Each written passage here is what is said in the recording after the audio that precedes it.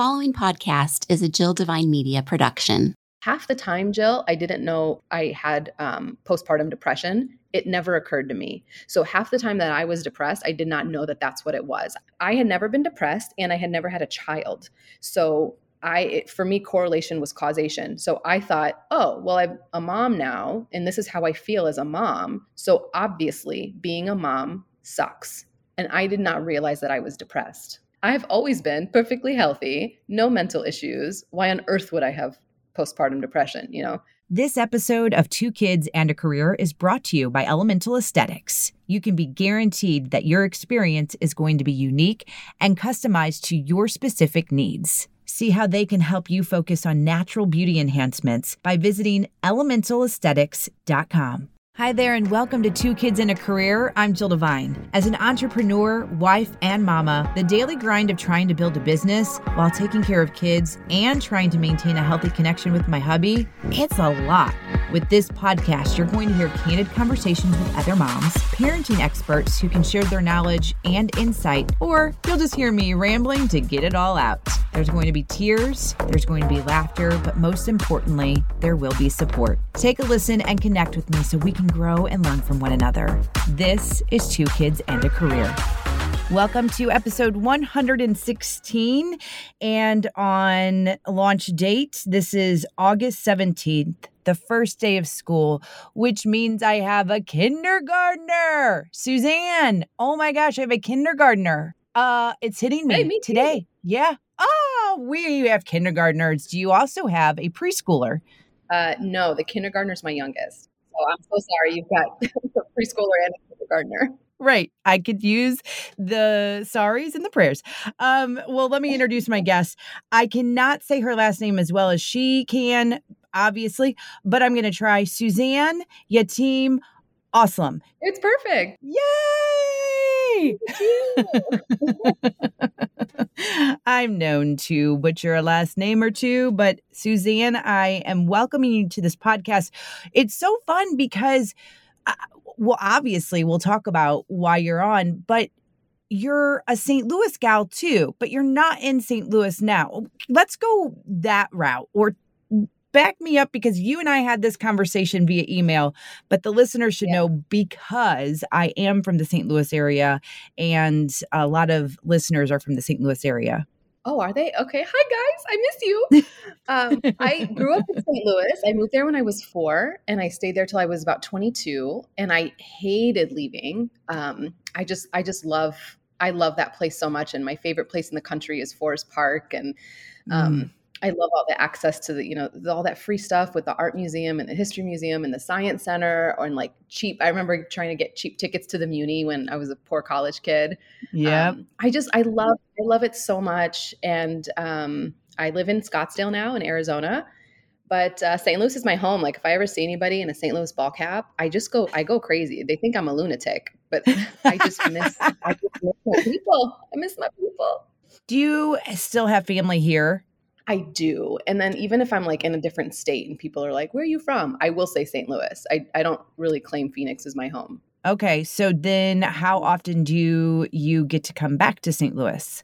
Not as often as I'd like. My parents live there. My sister lives there. But, when you've got kids and you're just trying to coordinate stuff, and that stuff just becomes a little less important over time, which kind of sucks. So unless there's I keep saying like to my cousins, I'm like, somebody get married or, something so I can come out there. Yeah, no kidding. All right. Well, of course, I would love to keep talking about the St. Louis connection, but for those that are not familiar with St. Louis, they're going to really want to move on in the conversation. So we will do just that. Tell me how many kiddos you have besides the kindergartner. Okay. Yes, I've got 2 boys. Sammy is in 2nd grade now, and Ronan, he's 5. He's my little kindergartner. I know. I can't believe it.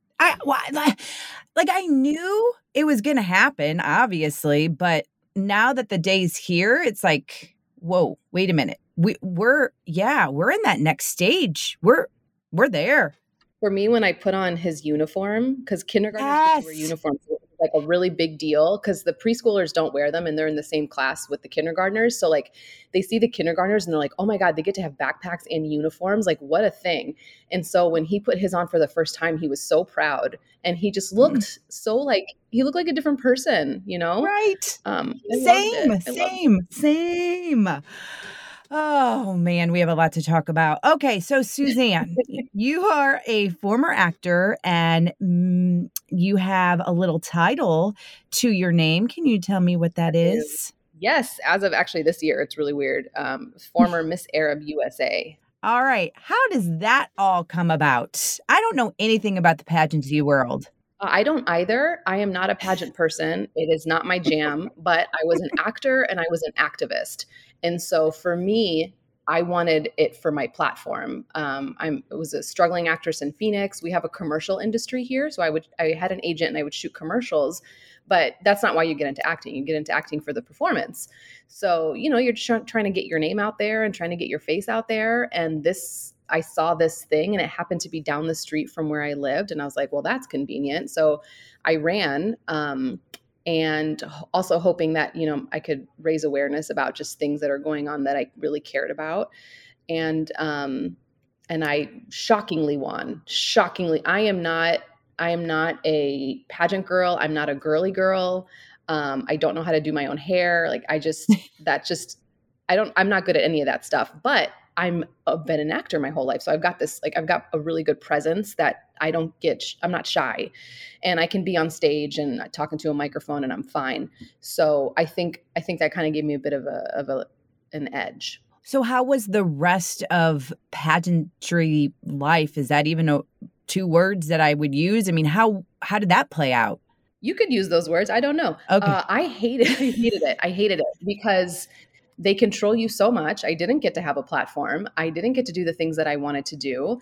And then I had to do so many photo shoots. And you and I were talking before we were recording, like how you're really comfortable on radio and I'm really comfortable on video. I am not comfortable in photo shoots. Like just staring at a camera freaks and like the me fake out. laugh, and you're just like silent. Yeah. They criticized my smile. My smile's too big and my gums show too much. And so they forced me to have a smaller smile. And so I felt even more fake. I hated it. So, I'm proud that I won and I'm proud. My dad's an immigrant. Well, both of my parents are immigrants, but you should have seen him rush the stage when I won. Cause I felt like I had sort of kind of figured it out. Like I had made him proud in this way where I could still be an American and we were proud to be here, but I was still holding on to our roots and I had made it known to the entire Middle East. And so my dad was just he was fighting security guards to rush the stage. So the winning was really, really cool and something that I'm very proud of. But the year after all the crap that you have to do, it's just that part wasn't enjoyable.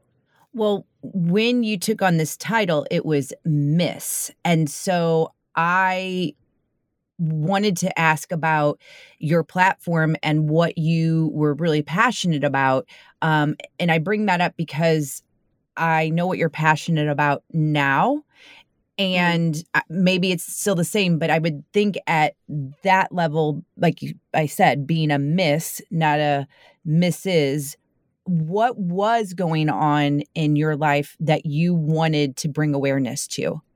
The biggest things, aside from wanting the platform as an actress, I was really passionate about a few things. So my major at Webster University in St. Louis was international human rights. And I was one of the few people at the time to have graduated with a degree in human rights. It wasn't a thing at the time. So I was really passionate about. My family's Palestinian and they grew up under apartheid. So that's something that I've always been really passionate about. The war in Syria was just brewing like crazy. And there was just so much suffering with children in particular that really, really, really upset me. And in my college years, I had gotten involved with some organizations like Amnesty International and Invisible Children, which was an organization that helped to raise awareness and rescue child soldiers in northern Uganda. And I had gone to Washington, D.C. and we even got, at the time, we got a bill passed, Obama signed a bill into law to help send intelligence to northern Uganda to try to capture the leader of the rebel army that was taking children and using them as soldiers. And so for me, it was mostly about the Palestinian issue was as a whole, like my people as a whole. And then the other things were really about children. It just really upsets me till now that whenever there's a conflict, it's always, I mean, who suffers the most? It's always children. And I can't ever wrap my head around how people are okay with it. Me either. And, they're these innocent beings. And, I often think about that too, with just any hurt is hurt. But like thinking about just, I can't go there. Actually, I just really can't go there. It's yeah. So I imagine those are some big things that you probably are still super passionate about. Yeah. Things change when you have kids, man. Oh yeah. I'm super passionate about that stuff, but I'm not active. Because I have 2 kids. And I can't like I've gone out, Jill, and I've put myself in the line of fire. Like I was not just like a behind a computer activist. I've had, like, I've been tear gassed and I've had rubber bullets being shot in my direction. I'm not, that stuff doesn't scare me. So, but it scares me now. I don't want to do that. Yeah. I have to be more responsible. I've got children to take care of. So I had to kind of slow things down, and I did in my acting too. I don't act anymore. And so those are kind of a bummer, because I feel like huge parts of me that I actually really love died when I had children. And for a while, which is kind of what the book was about. Like for a while, I was like mourning the loss of that lady. But do you think though she can come back with a twist?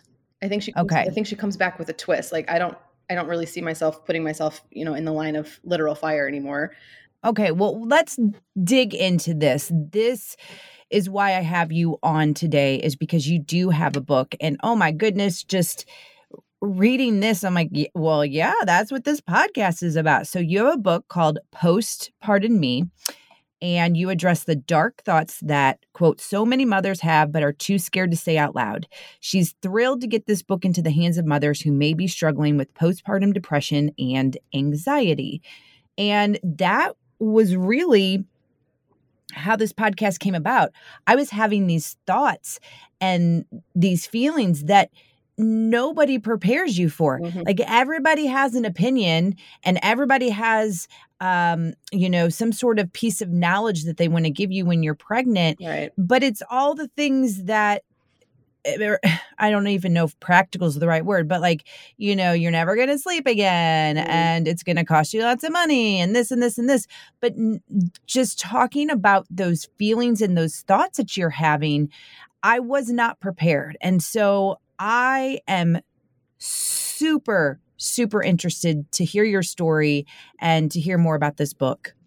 Well, the thing that I like that you said was how nobody prepares you for it. And it's so interesting because the way you are prepared, and I bring this up in the book, is oftentimes through things that we see in the media. And so we create sort of like just, through movies and TV shows and things that we love, we create this sort of amalgamation of one sort of individual character that you can't really put a face to, but you just know like, oh, when a person's water breaks, you rush to the hospital. Every single person in your life rushes there with you.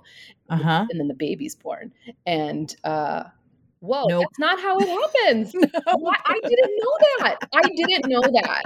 I had no idea. And so it's just so interesting because and then when you think about it, it's funny because I am an actor. I should have realized, but things have to be dramatic on television. That's okay. Like, it would be really boring if you just was like, oh, my water broke. And then 7 hours later you went to the hospital. So they have to add that element. And, but I took it as reality because I didn't know any better. So it was really interesting to kind of be like, oh, everything you actually know is wildly inaccurate. Even I thought I was having a miscarriage. And I remember being like on the way to the hospital thinking I was having the miscarriage. I was like, what if the baby died?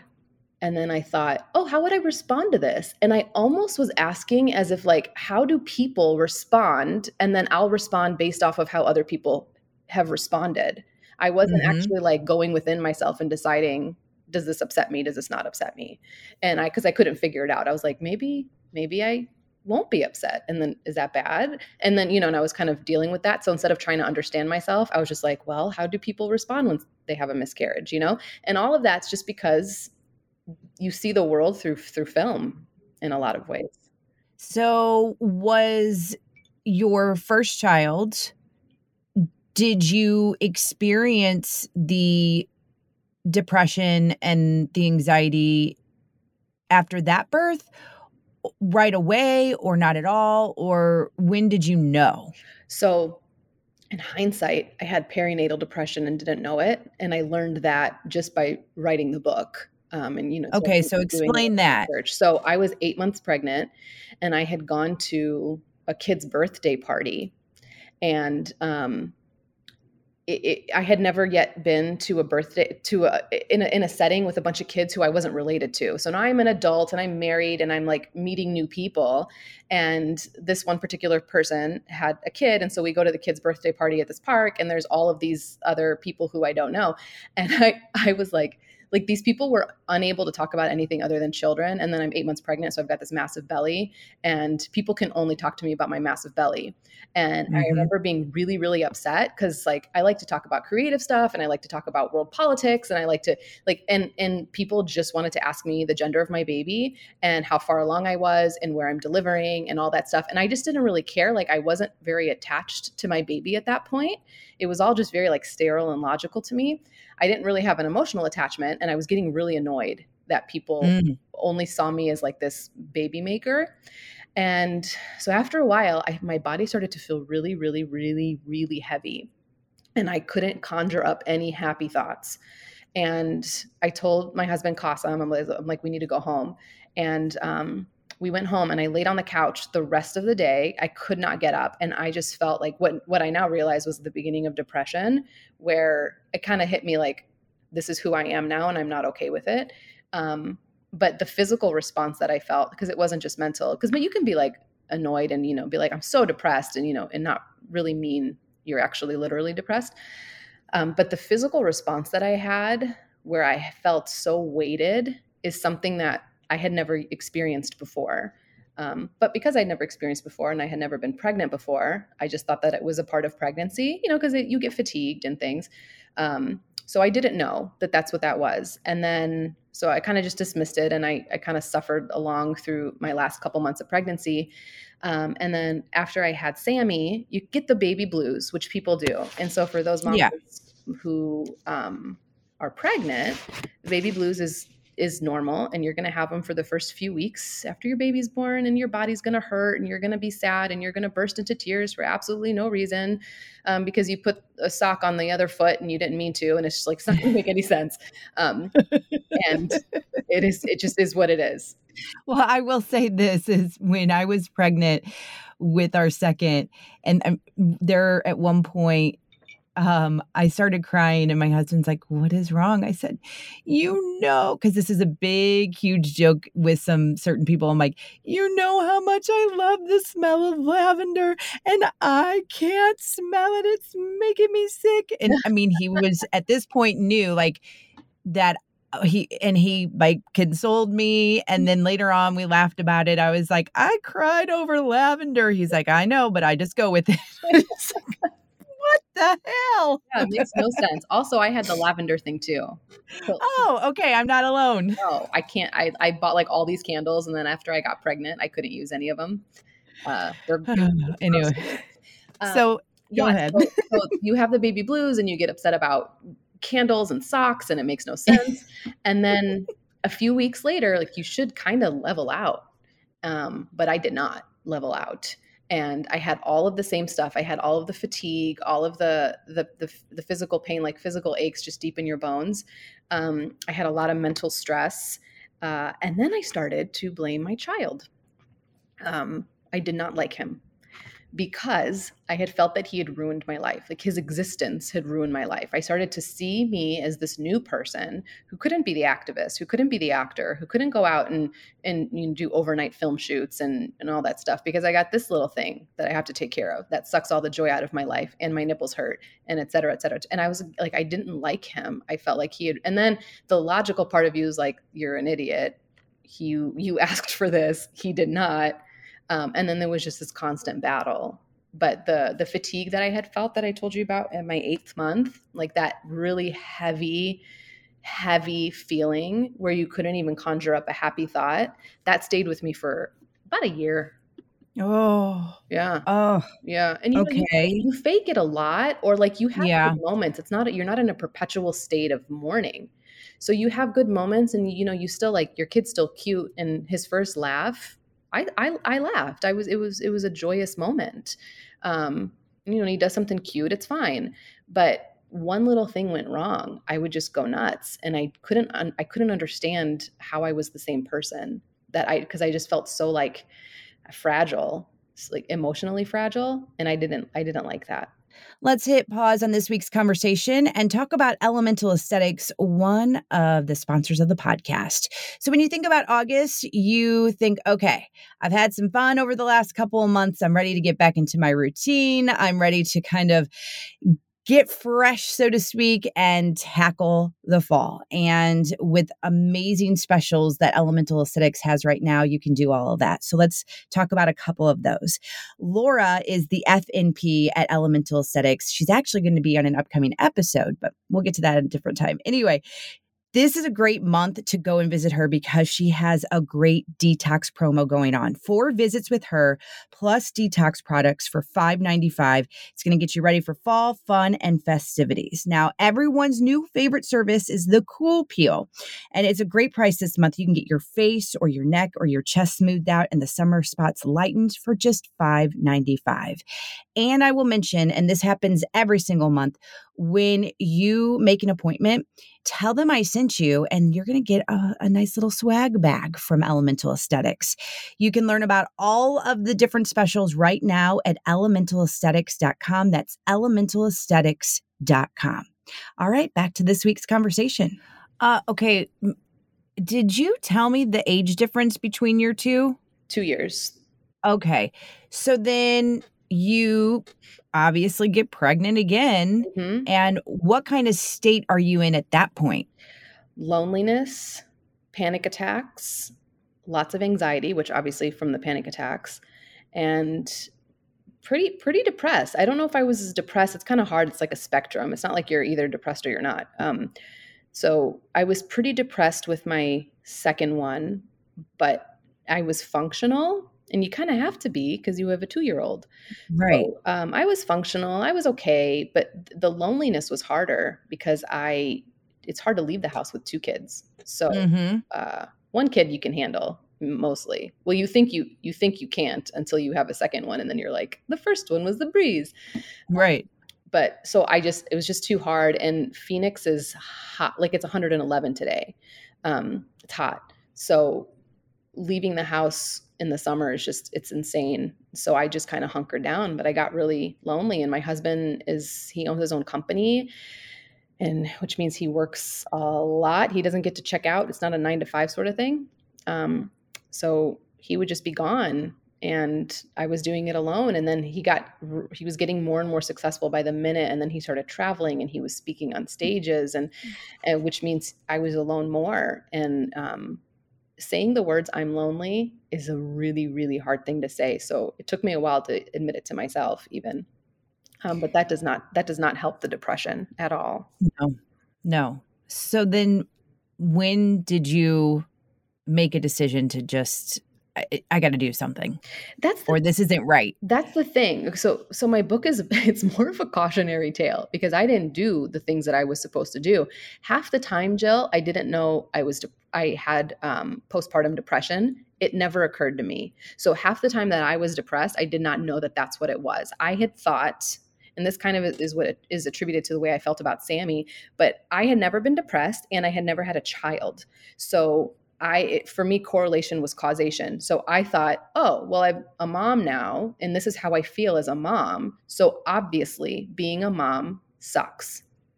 And I did not realize that I was depressed. This all Okay. came later. I had a friend who was a therapist, and we didn't talk a lot, but I ended up talking to her, and she was like, have you ever thought about the fact that you might have postpartum depression? And I was like, excuse me, what? I've always been perfectly healthy, no mental issues. Why on earth would I have postpartum depression? But it's different. Let me interject real fast because I want to get your perspective though with your OB. Was that never brought up to you? Like, hey, this is something you should look towards or look for, I guess is really what I mean, because I just know that was something that I talked with a lot with my OB. Like she was really good about saying, okay, tell me how you're feeling. Tell me what's going on. Let me kind of walk you through some of the things to be aware of and then talk to me. Did you know when you were having those conversations that you were struggling with something outside of like, oh, just being a mom is hard?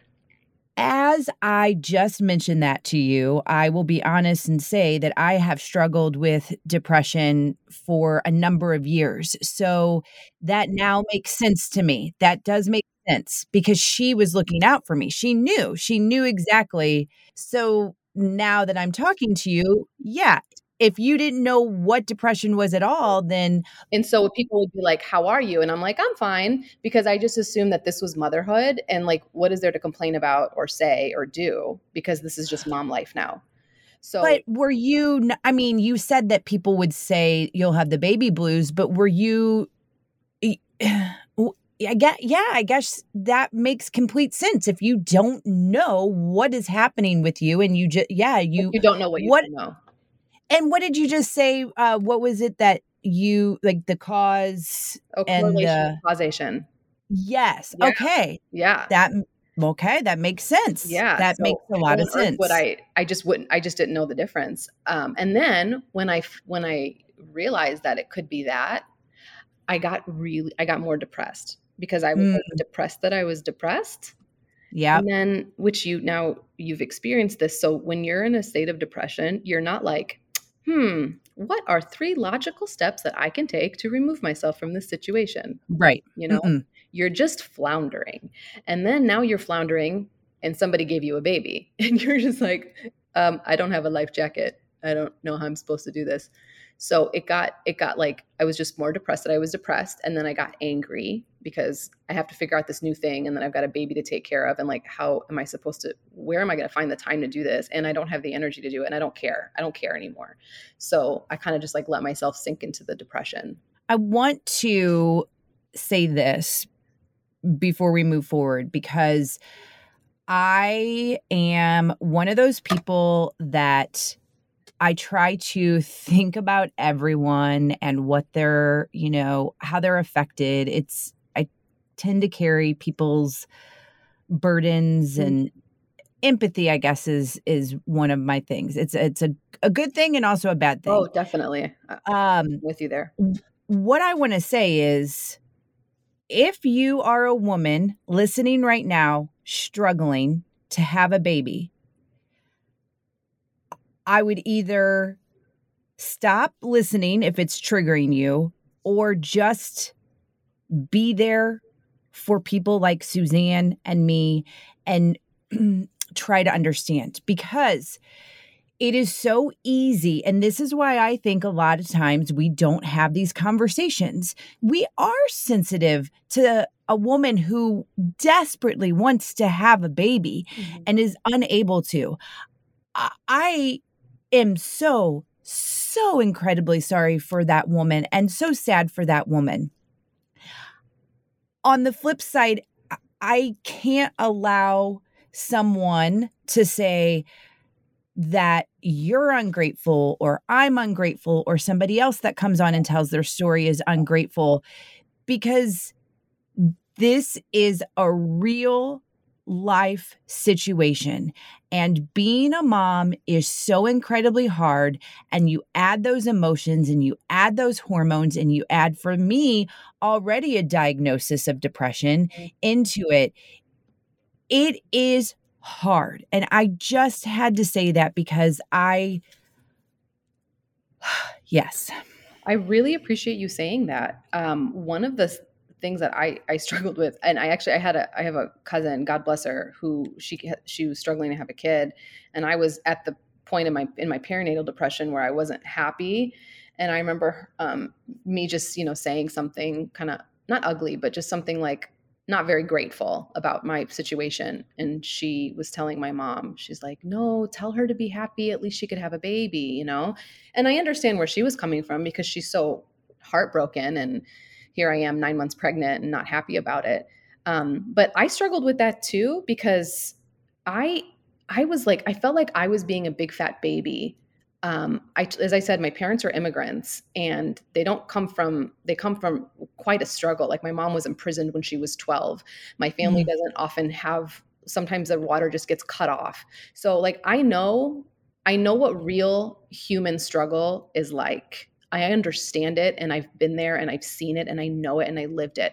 And I live in Scottsdale, which is a very uppity, beautiful town surrounded by palm trees and $100,000 cars. By the way, coming from St. Louis, like North County, and then you come here and you're just like, oh, I've never understood like fancy people. Everybody calls me bougie. Like everybody from St. Louis, they're like, you're so bougie, and I guess I am. Like I've got a pool, Jill, a pool. That means you're bougie. Exactly. For sure. Especially like if you had an above ground pool in St. Louis, you were like almost royalty. If you had an underground pool, like we couldn't be friends. We were just in a different socioeconomic bracket. Yep. Different tax bracket. Yep. So now I've got my pool and my palm trees and all that stuff. And I lived in safety. For me, that was my big thing. I'm like, we're safe. We have running water.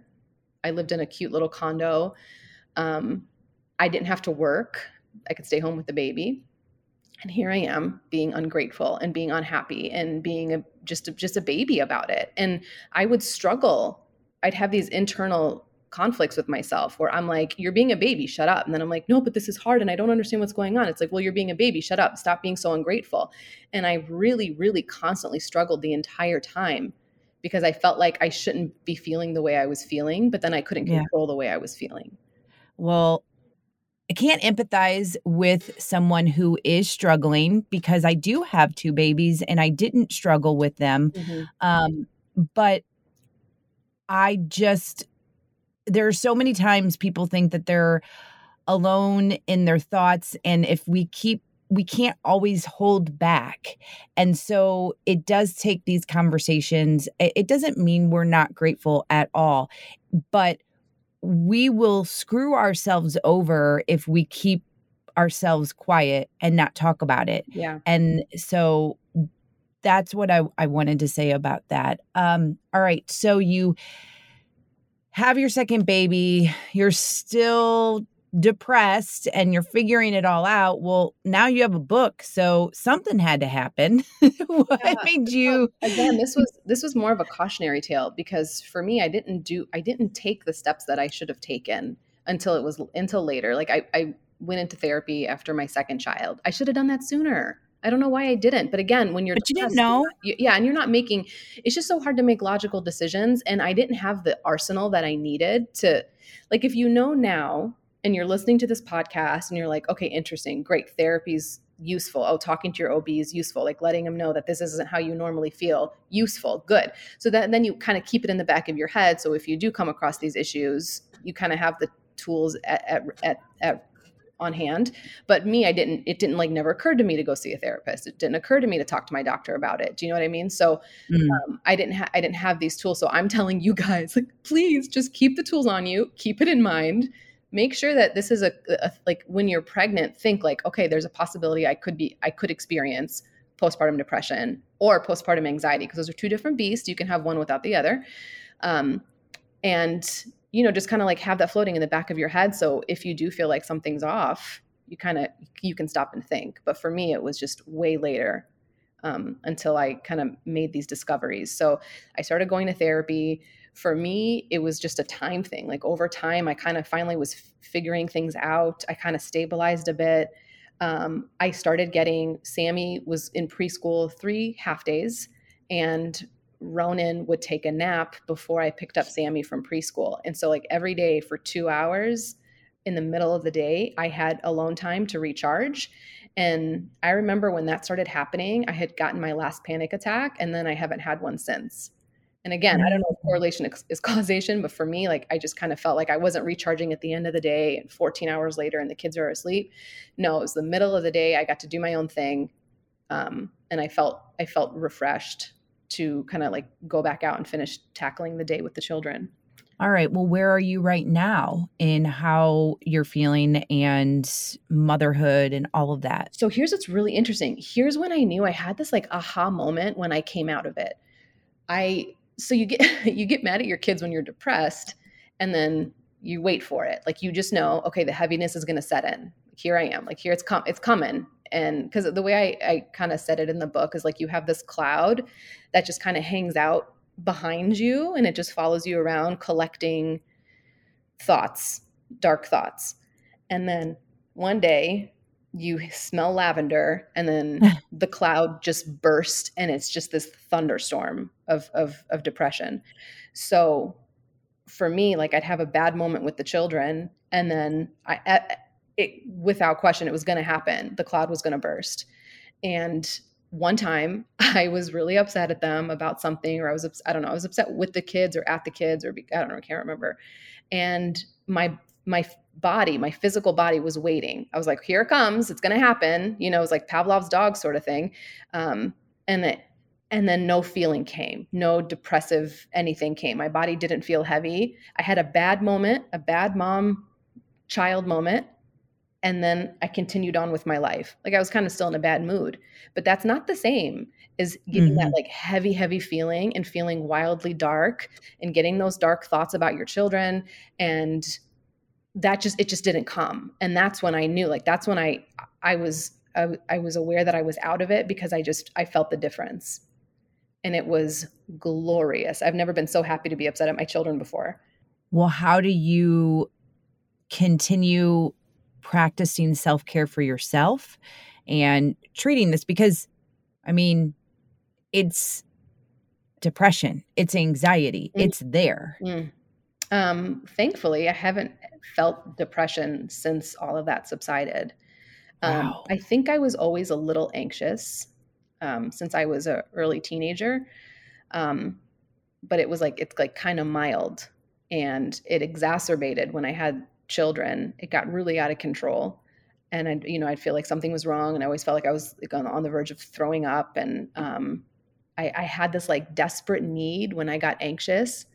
I would love to meet another person that felt this way. I became obsessed with sunlight. Obsessed. I had all the screens, because again, we live in Phoenix, and so people are always trying to like stay out of the sun. And so we had these tinted screens in the condo, and I made my husband take all the screens out, because it's not like we could open the doors anyway and let the breeze in. So there was no breeze. So I had him take all the screens off, so I could have as much light coming in as possible. And I just became obsessed with light, and I felt like light was the only thing that could save me. And if it ever got a little bit dark, I would immediately sink into depression. And I felt like light was all I had. I would just like sit in a little sliver of light that came through one side of the condo. It was really, really, really weird. So the depression went away, and the anxiety, I've just sort of learned to like, I don't like the sound of silence. That's when my anxiety flares up sometimes. Okay. I don't know why, but again, this is how I've been since I was 11. Like it gets silent, and then suddenly I just start freaking out. It's almost like my body's like, I don't want to hear what's inside of your head. Okay. I think, I don't know. But I start to get really, really uncomfortable. So I just make sure that like I'm listening to music or watching a show in the background. Like I'll just have a show on, something that has a laugh track. So I kind of like, I feel upbeat. And then I've been going to therapy and meditating, which I know is like, people say all that stuff all the time. It works. It really works. And it's tried and true, and it can be as cliche as you want it to be, but those things really work. The interesting thing that you said a little bit ago, and it's been brought up a couple times recently in my life, and it's something that I have talked about a few times on this podcast, and it's the toolbox. And it's equipping yourself with all of the different tools to help in your life, and also the team.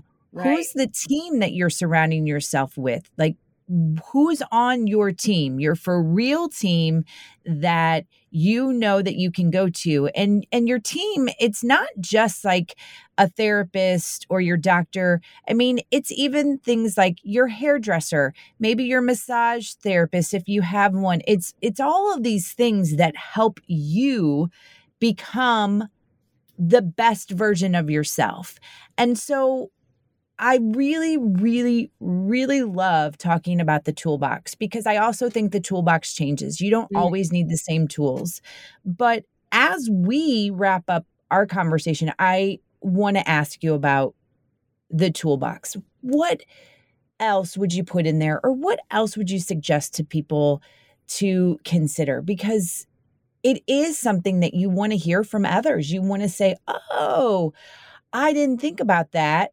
I need to think about that. So I think it's really important to kind of dive in and understand the kind of person that you are and what your needs actually are as a human being, not a mother, but as a human being. So there are times where I truly really love alone time. Like last week I went to the library on Sunday for 4 hours, and I just I read and I wrote. I've been working on my new book, and I left because they closed. I would have stayed for 2 more hours. And then I took myself out to dinner and had a glass of wine and some Vegas rolls. And I read for 2 more hours. And I came home and I was like, okay, good. Like, my cup is filled. That's what I like. Every once in a while, it's nice for me to go see somebody and kind of get recharged that way. Some people are extroverts and they recharge by being around other people. I recharge by being alone. And so I think, like, we have to understand who we are as just an individual and what it is that we gain satisfaction from. So when I stopped acting, I was like desperate for a creative outlet, because I know that the kind of person I am is I like to be creative, and I like to be like, I like those kind of worlds where you just sort of like, you come out of yourself and you go somewhere else. And so that's why I started writing, because I needed something creative to do for me. It actually happened to be about motherhood in this book. Not all my books are going to be about motherhood, but it was still a creative outlet. Like, the book is in the form of journal entries that are made up, but all the situations are real. But I wrote these journal entries later, and there's dialogue in there. And I love that. I love writing character dialogue. That's something that I've always really enjoyed, and I feel like I'm pretty good at. And so I use those skills, and I use my desire to be creative, and I use my need for alone time as sort of like not just coping mechanisms, but ways to make me feel more like me. Your book, Postpartum Me, that can be found wherever. Give all the deets. There's a few local places, but if you're not local, we can send you the link on Amazon. Okay. And I will have all of this on the show notes too at JillDevine.com. And that way we can make sure people get straight to the link, get to your book, and just know that you're not alone. And I appreciate you, Suzanne. I know I hesitate sometimes when I'm talking, because I do carry that. I don't want to offend someone. I don't want to do the wrong thing or say the wrong thing. And I appreciate that you don't hesitate. And that to me is super helpful. And I really, really, really am so grateful for that. Oh, thank you so much. I know this sounds kind of obnoxious to say, but I was just I kind of want to be the friend to other people via this book that I didn't have. And I so desperately was looking for somebody that would say, yeah, motherhood sucks, and I regret this, and I hate this, and all those things that I was thinking, and nobody would admit to it, because it's a terrible thing to say out loud. And so I'm saying it out loud for us. And I just hope that I can just hold somebody's hand and let them know that it's okay, and they're not always going to feel this way. I think you're going to have some more friends. I hope so. Thank you, Suzanne. Thank you, Jill. It was so nice talking to you. All right, we're going to wrap up this week's episode. Before I officially say goodbye, Elemental Aesthetics running some great specials during this month. Take advantage. Go to elementalaesthetics.com to learn more. A couple I want to highlight: the Splendor X Facial. That's going to help with acne and redness for a great price of $185. There's also a membership sale going on. You sign up for the membership program and you will get your first month for $179. This is only happening in August. And when you go to elementalaesthetics.com, you will see what the membership options are and what the services are for each of those options. There's just so many great things happening at Elemental Aesthetics. They are here to help you. They want you to feel your best. They want you to look your best, and they're absolutely amazing. So check them out, elementalaesthetics.com. And I would love for you to follow along on social media. I'm on Instagram, I'm on Facebook, I'm on Twitter, and you can see all the social handles for that at JillDevine.com. As always, thank you for your support of Two Kids and a Career.